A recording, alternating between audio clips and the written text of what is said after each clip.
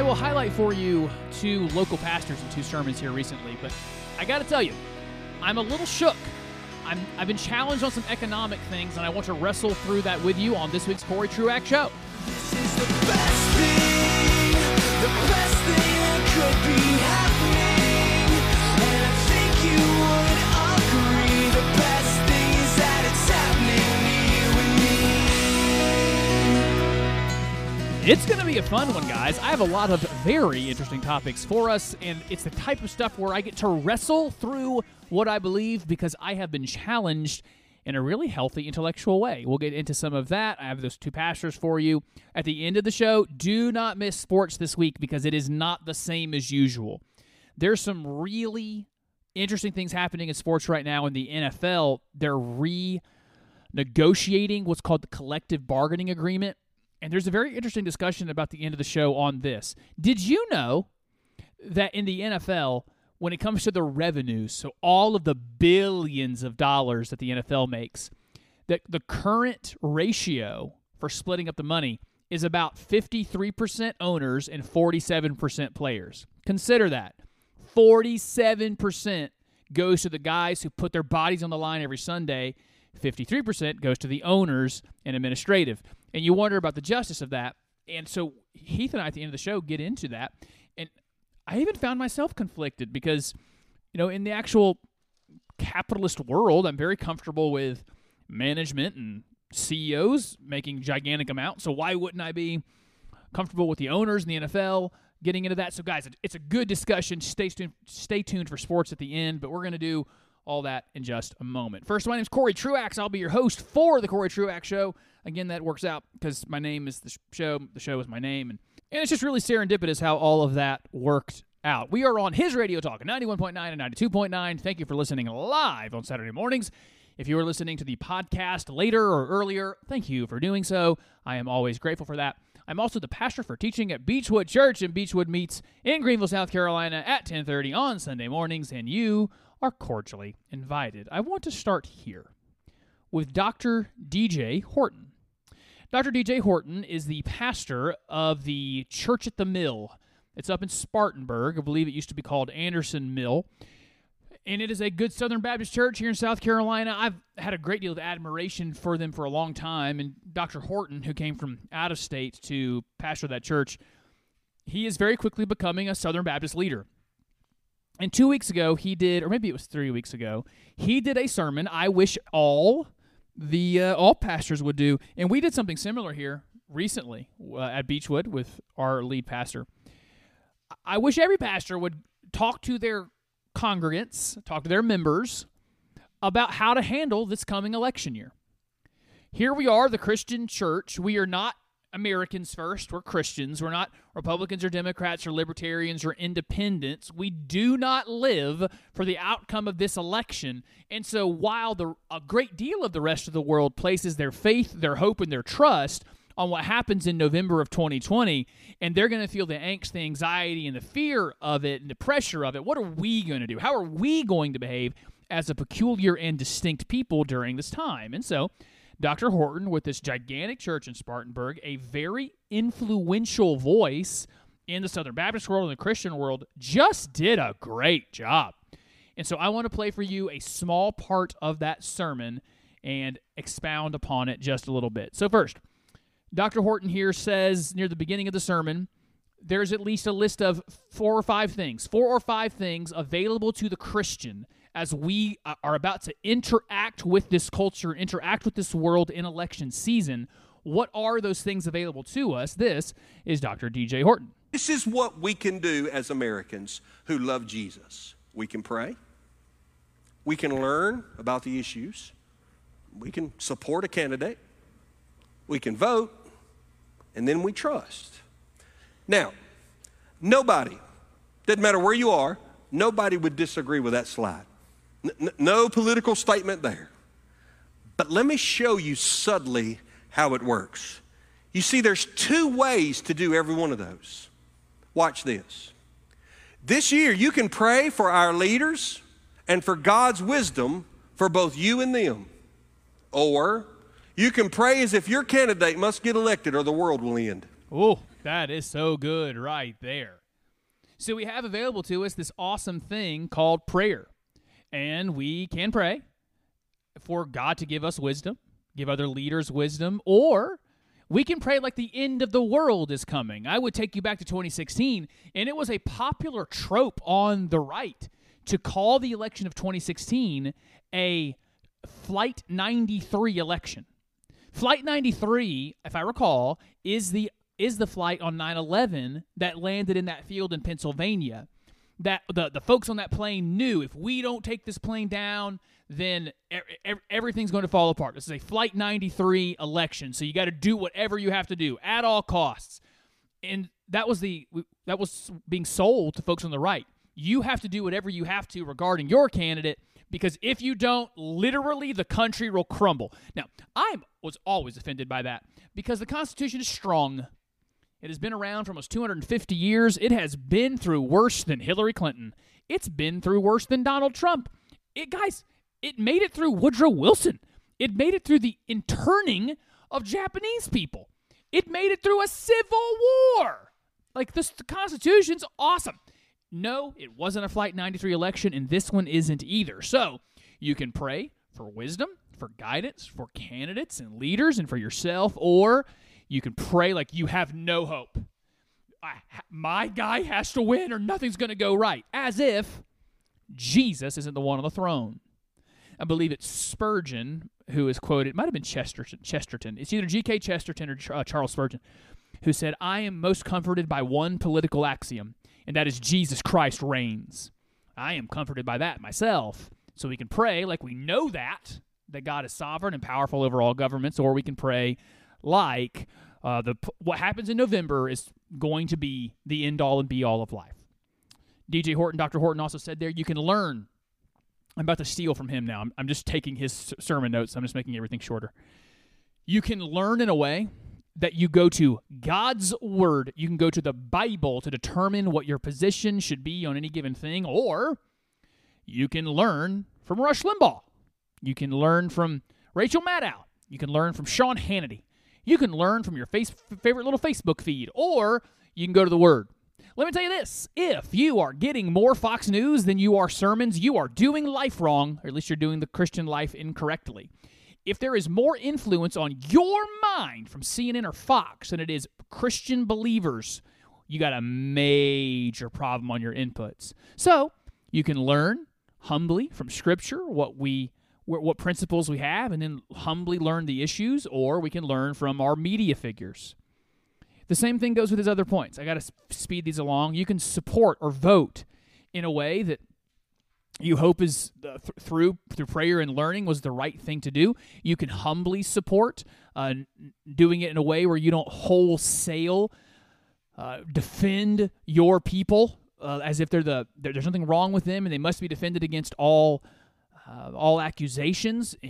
Or you can biblically go and say, this is the best person we have in front of us, and we're not going to put all of our hope and trust in that person. Same thing on that last one. He said you can pray, learn, support, vote, and trust. You can trust that God is sovereign and doing whatever he wills, that whoever happens to take the oath of office on January 20th, 2021 is the exact person God wanted to be president of the United States, whether that be Bernie Sanders, Donald Trump, Michael Bloomberg, whoever it happens to be. So that's one sermon. You can find the whole thing at churchatthemill.com, churchatthemill.com. It's also on Facebook if you want to go listen to the entire sermon. It was called, God, Government. I think it was God, Government, and the Gospel.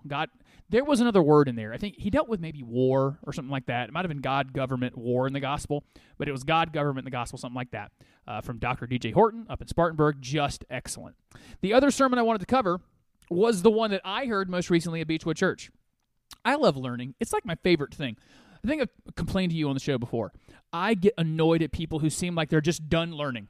I've learned what I've learned. I know what I know, and I'm finished knowing things. I don't want to know anything new. And I think there's a point in life people get to where they're just finished learning. I learned some...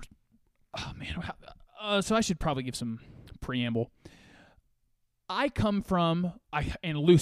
loosely come from a perspective regarding a lot of biblical prophecy that a lot of it's already happened. And that's not necessarily even a majority position in Christianity right now.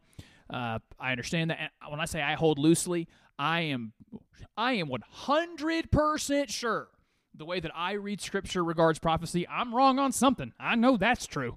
There's no way I'll tell you this, there's no way I solved it. If anyone solved it, it wasn't me. I don't have the expertise. All right, so, but I do suspect a lot of the prophecy we see has already been fulfilled, and our pastor took us through one that blew my mind. So there is this thing in Ezekiel where Ezekiel prophesies that the glory of the Lord, the glory of the one God, would leave the temple, but there would be a day coming that the glory would come back. And so you start tracing through history the glory leaving the temple, so Ark of the Covenant leaving the temple, and he walked us through all that.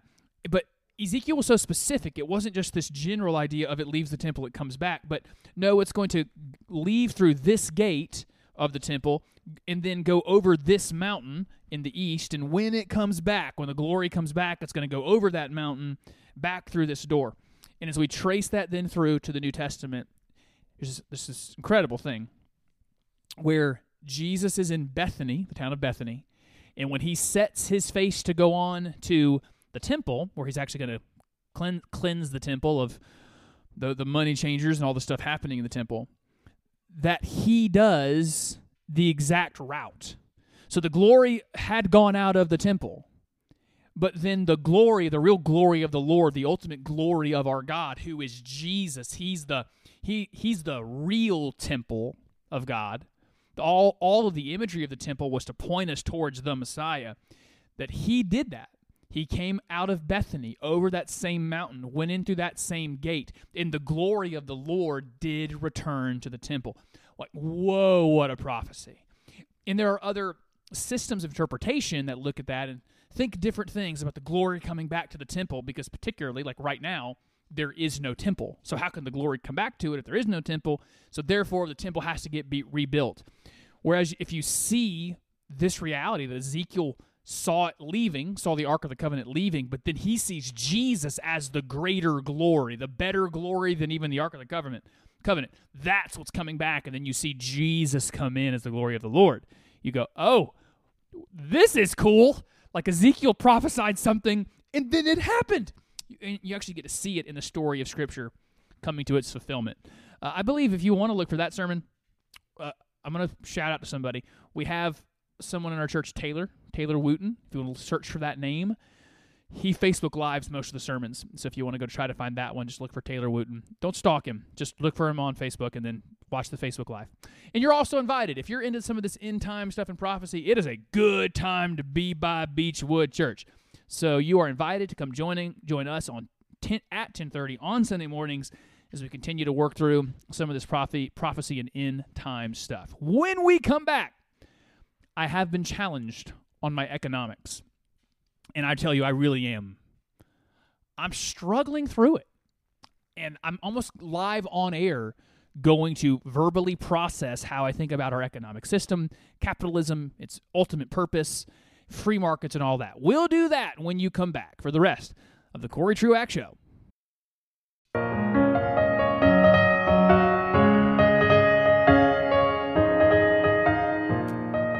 I have a very controversial proposal for you. And I propose this. Brace yourself. Let's just say I don't know everything. Let's pretend for a moment that I don't have the whole world figured out, and maybe from time to time I should reevaluate my opinions. I know you're shocked, and it's an insane thing to think maybe, but that's where we land here for this segment of the Corey Truax Show. Welcome back. Thank you for joining us. You can find me, Corey Truax, on Facebook, Twitter, or Instagram. Please do find me there. Follow along. And if you are so inclined, you can support the show financially on Anchor. Anchor.fm is the site, or you can download the Anchor app, find my show, listen there, or support the show. I would be grateful. So, there's a new guy I need to introduce you to. I did do this thing called Blinkist for his book. I think that was Blinkist. There's an app out there called Blinkist, and it summarizes books for you. So if you don't have time to read a book, it'll give you, it says it's 15 or 20-minute version of what you would have remembered if you would have read the book. Listener and good friend, brilliant guy, Zach, has recommended this app as well out on his Twitter. So he's part of your listenership, and he's enjoyed it. You should go get the app as well. It's really inexpensive. His book was something like the disappearing American worker. It was something like, it was called that's it. Once and future worker. So the idea of the American worker has changed, what it means to be an employee in America from the 60s, 70s, and how it's changed over time to what it is and why work in America seems different. And I've talked about that on the show in depth, about how businesses became all about shareholder value and they don't think about employees as constituents. We've been through all that, but it is an important book. But Oren Cass is his name. He was the writer. He has a group coming out that I think in particular some of you who write to me are going to want to take a look at. I'm not on board yet, but I am intrigued by them and I feel challenged by them. So, Oren Cass has a new group coming out called American Compass. You can find them at americancompass.org, americancompass.org. They have very little on their site because they're saying they're going to launch in May of 2020. But I've been following Oren Cass around. I heard a very long interview with him on one of the NPR shows, and he's doing a lot of conservative media. And I think he has something to say that we need to engage with. It might end up being the case I disagree, but it's worth exploring because here's his thesis. His thesis is that American conservatism has become beholden to a fundamentalist version of free markets. So he would say to people like me, you call yourself a free market capitalist, and you call yourself, or those two things, you're for free markets and you're for capitalism, but the way that we are working right now, it's not capitalism, it's not free markets, and it's bad for people. And even if it is free markets, even if it is capitalism, it is bad for people, and therefore we don't believe in free markets. We believe in people. And so let's do the policies that are best for people, even if it violates capitalism and free markets. So that's his thesis, and you've got to know how uncomfortable that makes me, because I'm basically a free market absolutist. I would argue loosely, without knowing I'm totally right, I would argue that comes from a Christian worldview, a biblical worldview, the value of work, the dignity of work. So that comes with free markets, that it is good for a man to work. It's good for a woman to work. Giveaways aren't the way for people to subsist. It's actually violative of the image of God on people to have them as wards of the state. So we like free markets. If we look at Scripture and we see that thou shalt not steal in some other passages, I would even take you to an Ananias and Sapphira in the New Testament where Peter does declare the property was yours, but because you've lied to the Holy Spirit about it, then here's the punishment was actually death on the spot. And so the Bible would say to a Marxist worldview that Bernie Sanders puts forward, he would say to a socialist worldview that the Democrats put forward, and some Republicans for that matter, it would say to them, no, that person's money's not yours. The person's property is not yours. It belongs to them. It actually is a sin to covet it.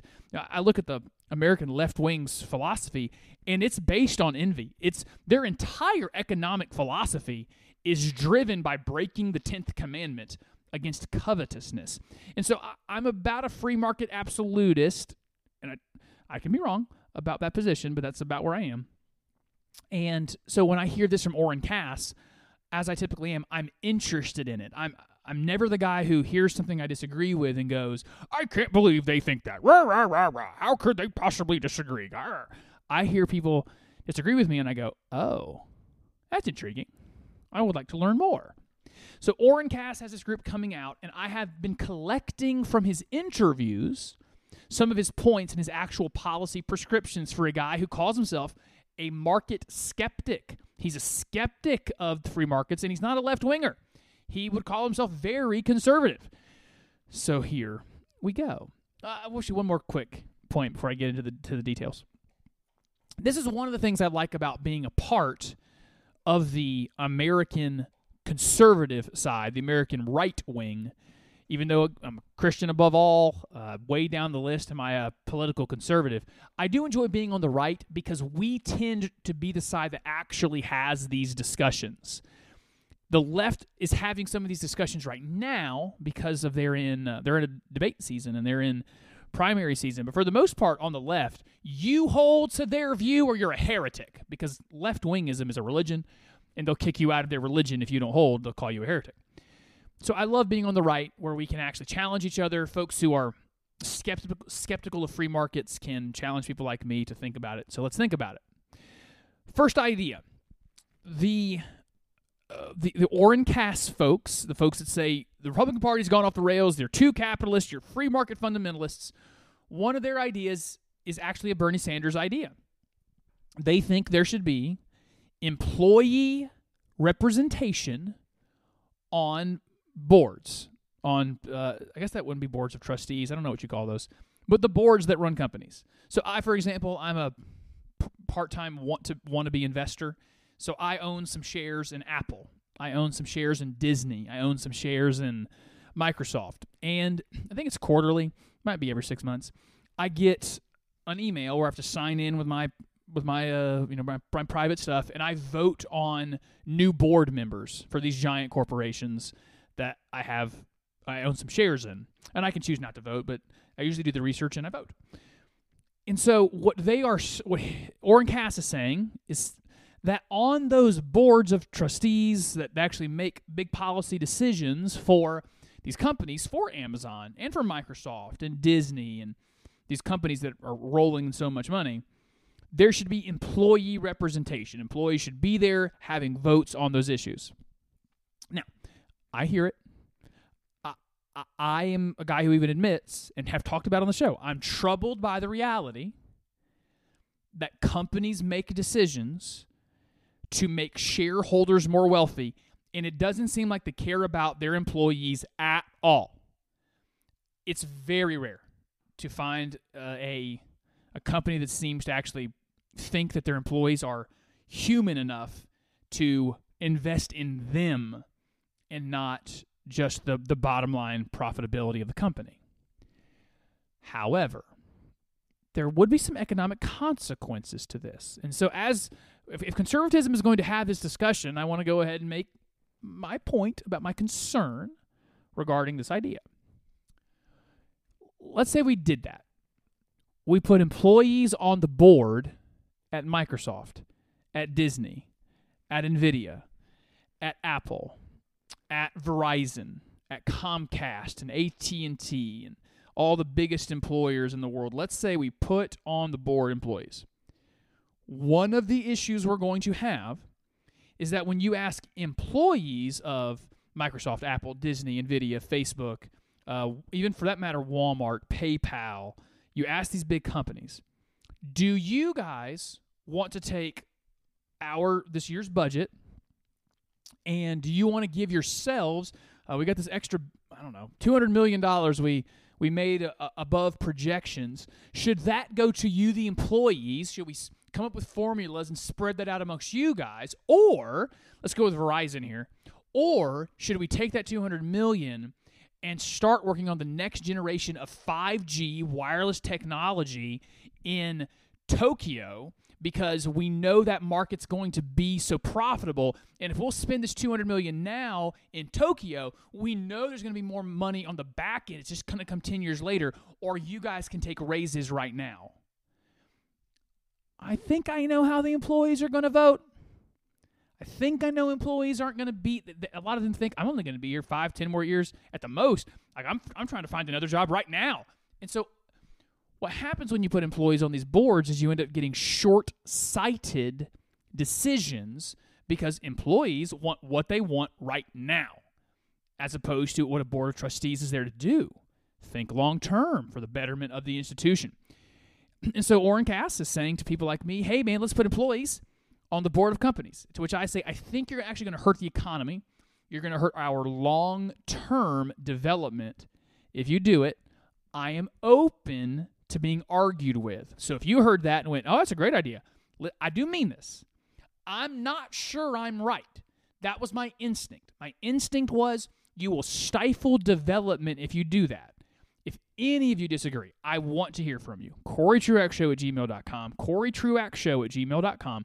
You can also find me on Facebook, Twitter, or Instagram and tell me on any of these ideas where you think I'm wrong. Number 2, next idea coming along from this group from Orrin Cass, American Compass, saying you're all being too free market fundamentalists. They say this, that there should be tax penalties for every new location of a big corporation. So, for example, when Walmart builds another Walmart or another neighborhood market, there should be tax penalties for them. Not from the state, but from the feds. That when, who's another big box store that's still developing? Big box stores are so rare now. I mean, Best Buy's falling apart. Kmart already went bankrupt. Sears went bankrupt. But thinking through those big ones, I genuinely am having so much trouble thinking of one that's not Walmart. It seems like the only place that's still growing. But when they want to build new locations, that they have to pay something. And then the federal government will use that tax penalty to try to help that area redevelop. So their idea is every time Walmart sets up shop in a given town, it crushes all the small businesses. So Walmart goes to, I'll give you an example. This was a discussion in the last 10 years here in the upstate of South Carolina. We're a tiny little town called Travelers Rest. It is developing quickly, but at the time, quite a small town. There was discussion about Walmart coming to town. And I could do this with my own town. I live in Easley. We only got this big giant Walmart superstore thing. It's been in the last 6 or 7 years, I guess, that it came along. And we had the arguments. Well, isn't it going to shut down our local hardware store? Because their tool section and hardware section is going to be so much cheaper. Isn't it going to shut down some of our local apparel places because they're going to have everything so much cheaper? Isn't it going to shut down, in Travelers Rest, they have in that location, they have a place where you get your oil change, tires. Isn't it going to shut down our local mom and pop shops that do oil changes and tires?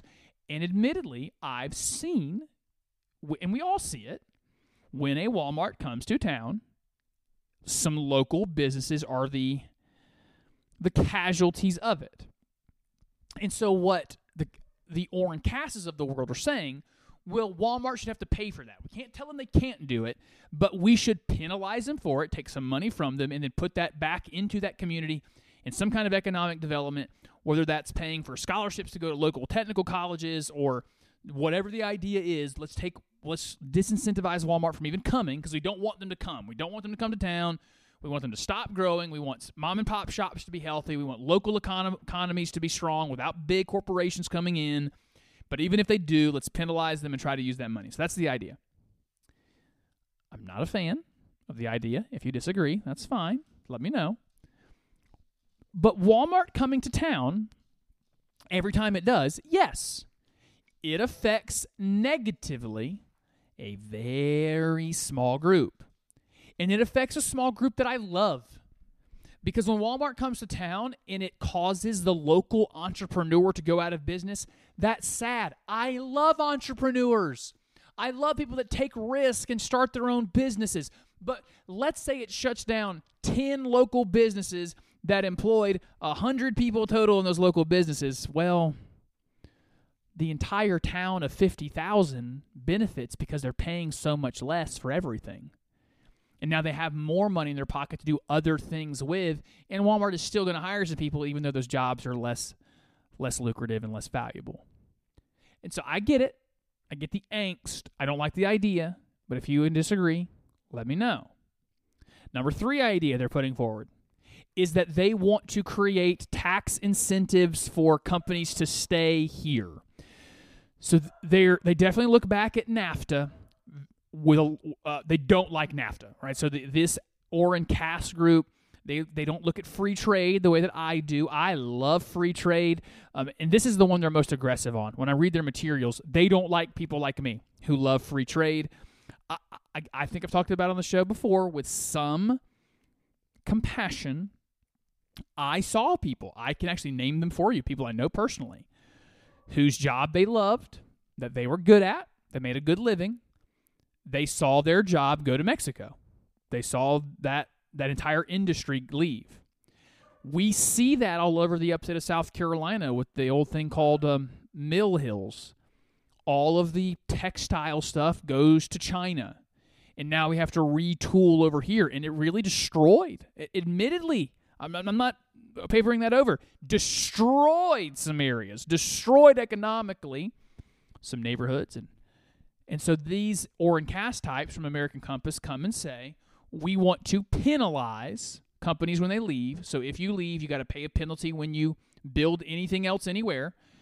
So if you're a company that sells stuff here, but you're going to build it somewhere else, you pay something extra as a company.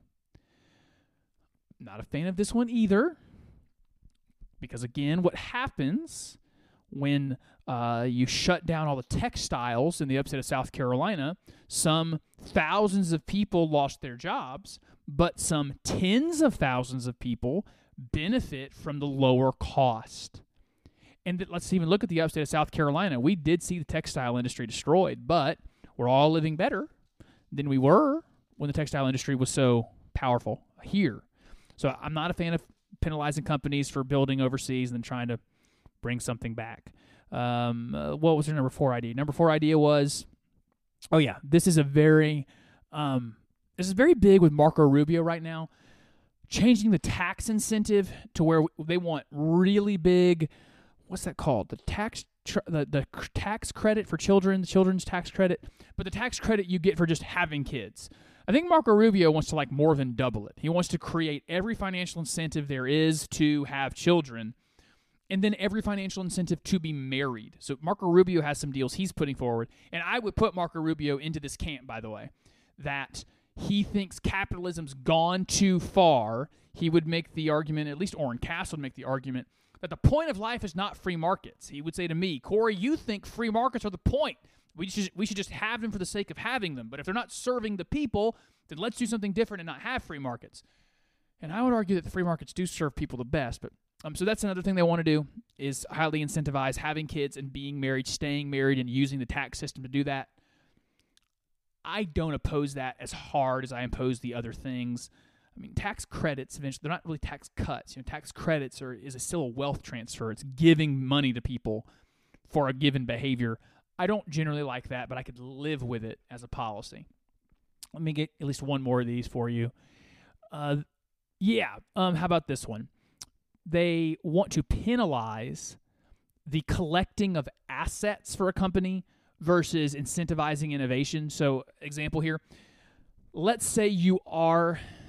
What's a good example? You're GE, you're General Electric, and what you have been spending most of your capital on is every time a new hydrogen energy company or a solar power company, wind power company comes along, you just keep buying them. You just keep buying assets. Or even for that matter, GE got into the lending world. GE loans a lot of money. They're basically a bank. And so they bought a bunch of financial institutions. But GE as a company hasn't invented anything new in a long time. They've spent all their money on buying other things people are already doing and then just taking them over. One of the ideas being put forward by American Compass is major tax penalties for that. That if you have a certain ratio of your capital going to buying things that already exist, instead of putting it into research and development, then you pay a penalty of some sort.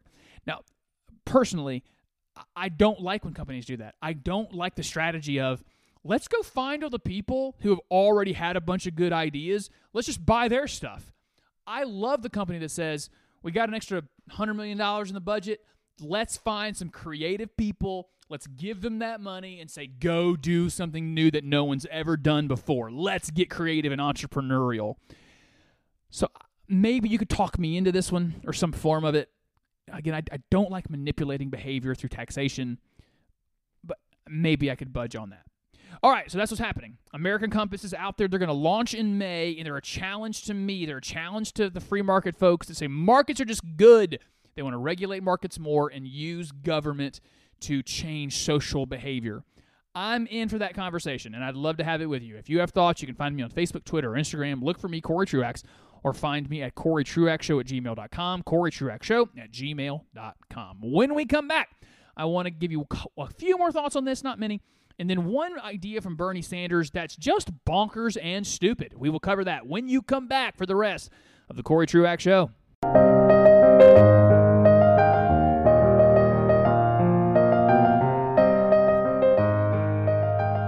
Thank you for sticking with us on the Corey Truax Show on his Radio Talk 91.9 and 92.9 or wherever you find the podcast. Thank you for listening. I want to give you some final thoughts here on Orrin Cass and this new group coming out called American Compass. And I hope I did properly in that discussion maybe about what they were putting forward. Try to cover some biblical worldview there because there's some biblical worldview to apply to our economic ideas as we think about economic policy.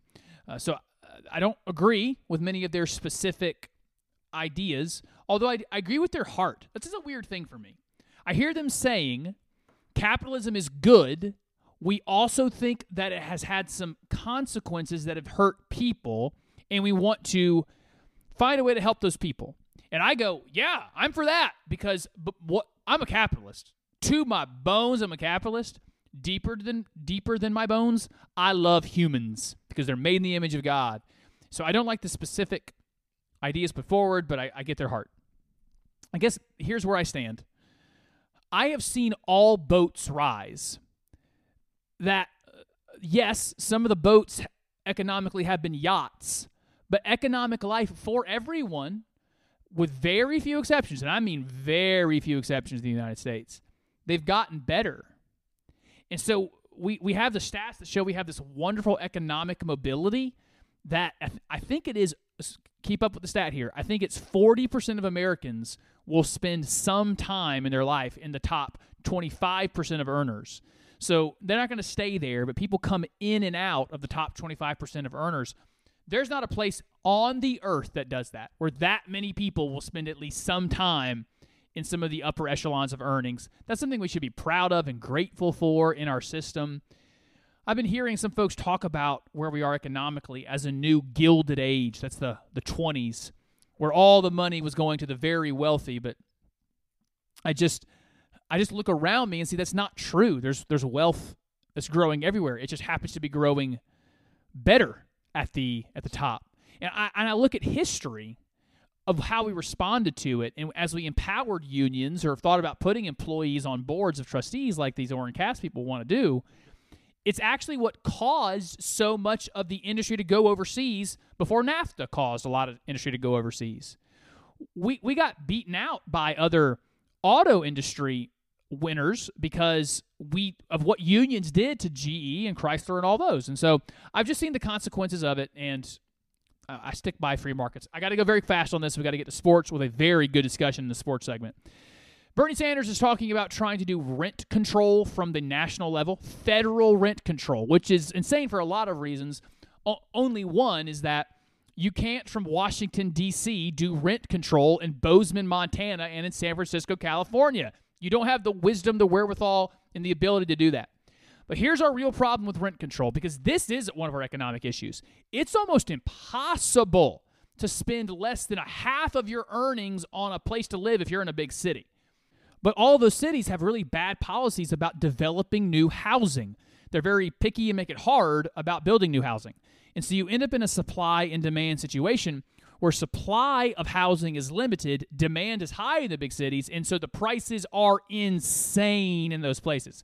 So what's the better thing than the federal government coming up with federal rent control? The better thing is deregulate the housing industry, and you'll have more affordable housing. We have finished with this stuff. It's time to move on to more serious things in sports.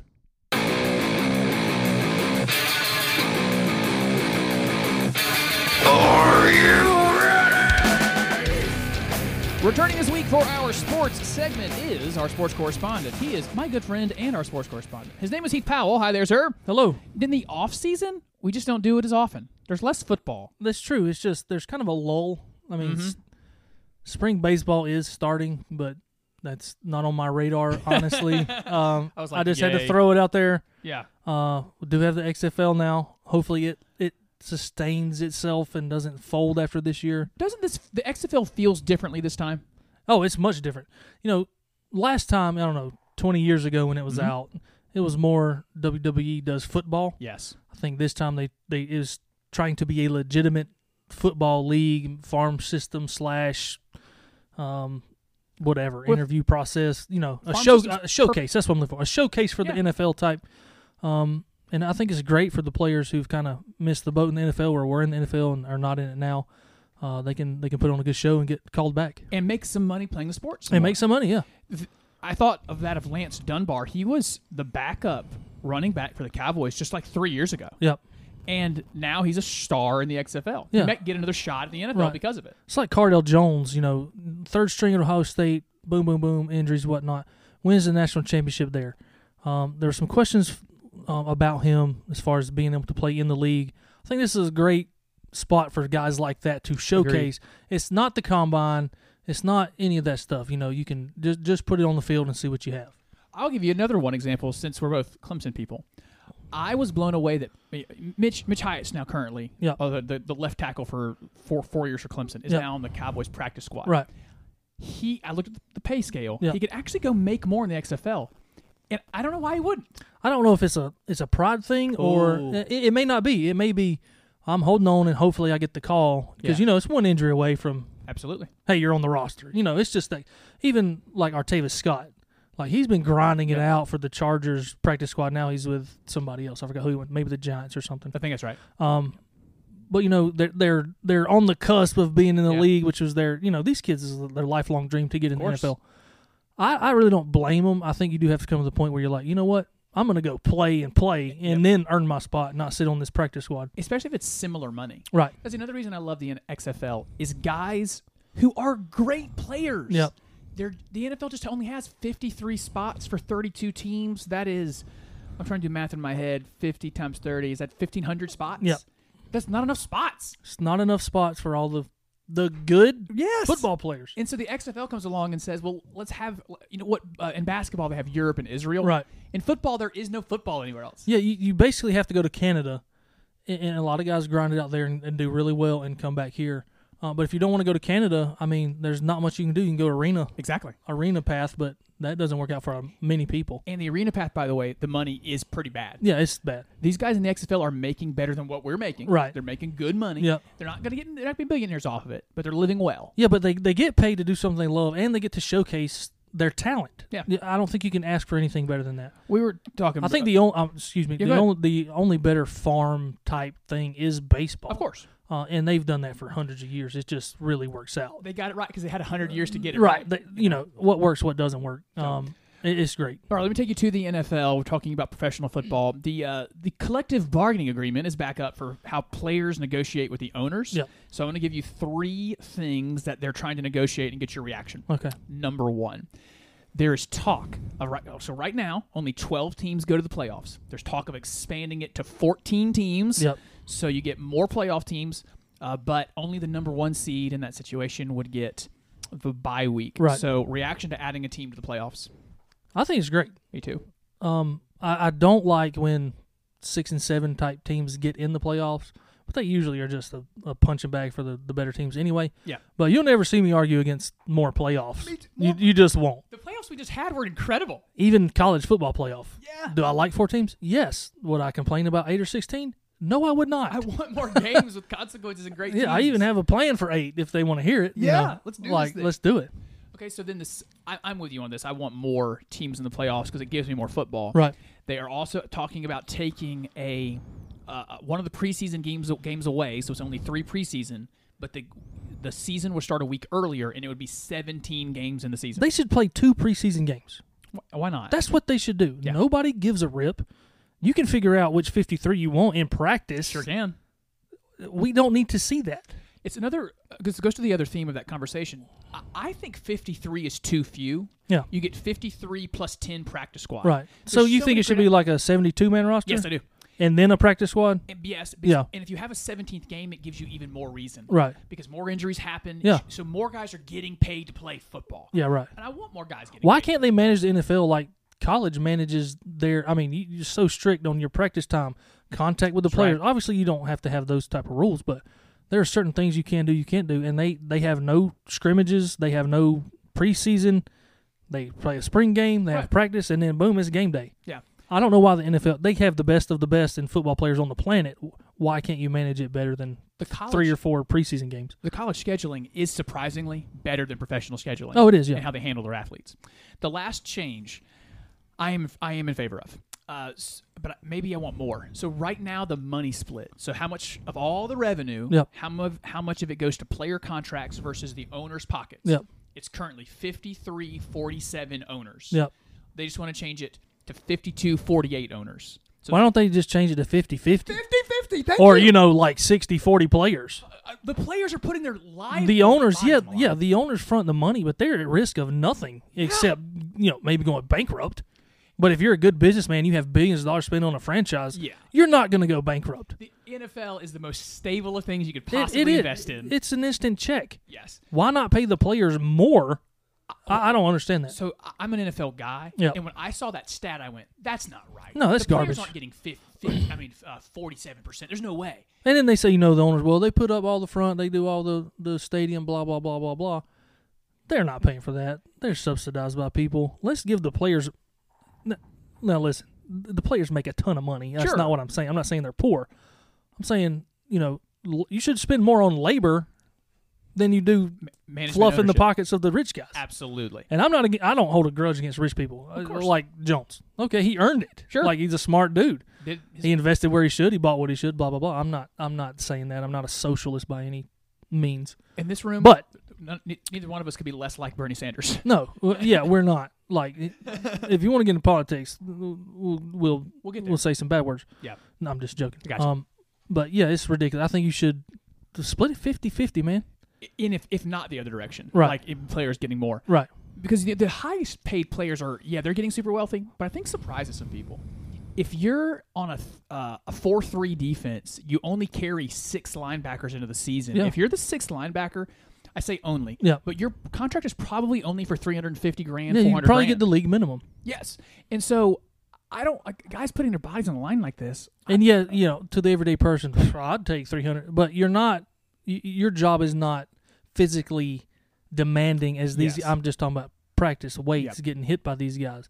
I mean, I don't want a 6'6" guy, 260 pounds, hit me at full speed. Here's also the important part of that to me. These guys, for their earning potential, where you and I Yep. have 30, 50 more years of earning Yeah. potential, their earning potential is a 5 to 6 year window. Yeah, and running backs are less than that. Yes. And so they need to be making more in that 5 to 6 year window Right. because I don't know what they do when they leave football. It's Yeah. often a very ugly sight. It's very ugly. It's kind of. I would never compare sports to the military, but you have all these military guys, special forces guys. They're in 15, 20 years. When they transition out, they're Right. not sure what to do. Right. And there's really no program to help them. No. And do not accuse me of comparing sports to the military. It is not the same thing. But it's hard when you do something your whole life and then you're done. What do you do now? But the money, Unless you're very smart and you invest and you have Yes. friends that will help you, with your career and whatever. the money mentality situation is, though, Yeah. very similar for Oh, what's yeah, very. coming out of both of those. Yep. All right, so away from professional, one last topic here. The Clemson Tigers and the Georgia Bulldogs have booked a season-opening game or matchup Yep. in Charlotte in 2021, and I just love it. I assume you do, too. I do. It should be every year. No We've doubt. talked about this. They used to play, all the time, Yeah. and they don't very much anymore. Conference TV money, all that stuff. I get it. But Clemson and Georgia are close geographically, 75 miles. closer than their in-state rivals. That's right. And Clemson and Georgia are both much better than their in-state rivals. Right. So the game means more. Yes. Like we were talking about, maybe Georgia Tech and South Carolina should be new rivals, and they should have a year-end game. I love that. And Clemson and Georgia should play every year and just replace the other one. No, I think it's great. I love when the marquee teams play each other. Early, middle, late, I don't care. It's so good. And now South Carolina is different with the state. You have to, play the smaller schools so they can get some athletic money. But, yeah, I'm all for those games. I only have one more thought on this, so you get the last word. I love that game is going to take place as the first game after the Lawrence Etienne era. Yep. And so whatever product Clemson's putting out on the field Yep. is this brand new thing. It's going to have mystery around it. It's going to be a lot of fun. Well, let me dispel some of the mystery for you. They're going to be very good. Yes, they will.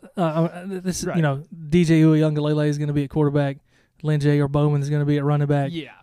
It's going to be a different version, of course, but I think it's going to be more of the same. Yeah. And who knows? I'm excited for it. It's going to be awesome. Grateful to Kirby and Dabo putting it together. Yeah, it's going to be We great. need more of those. How about Wyoming making $1.1 million to not play Clemson? Oh, wow. Clemson had to buy them out because Right, that was on their schedule. So kudos to you, Wyoming. Shucks. All shucks. So you can build a new You don't have to building. get destroyed and you make $1 million. Yeah, Good for them. job. Thanks for coming and doing sports, man. I appreciate it. We'll be back with another new edition of the Corey Truax Show next week. Until then, everybody, peace and love.